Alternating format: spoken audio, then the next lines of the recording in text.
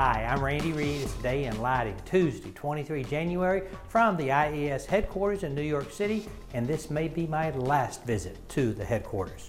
We're sponsored by Amerlux, designing award-winning lighting in Oakland, New Jersey. Here are the stories making news. Orion Energy Systems reports a 28% increase in Q3 2024 revenue. LED lighting revenue rises to $18.6 million, driven by major projects. CEO Mike Jenkins did cite customer-related delays and revised the full-year guidance to $90 to $95 million. Orion remains confident in long-term business potential.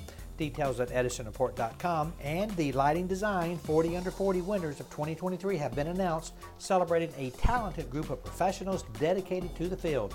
Details at designinglighting.com. And the administration has allocated $46.5 million to advance EV charging, reliability, and workforce development.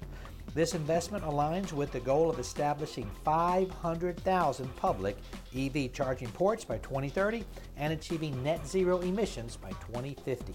HOK announced leadership changes in its Kansas City studio, with Chris DeVolder becoming director of the Sports, Recreation, and Entertainment practice. Paul Jacob takes over as managing director in Kansas City. Join IES DC for the Emerging Professional Ice Skating Social at Washington Harbor Ice Rink. All are welcome for a winter evening on 15 February.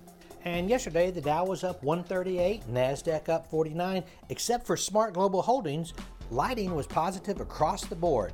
The very volatile AMS Osram up 7%. That's it. Go light up the world. Have a great day. Pray for peace.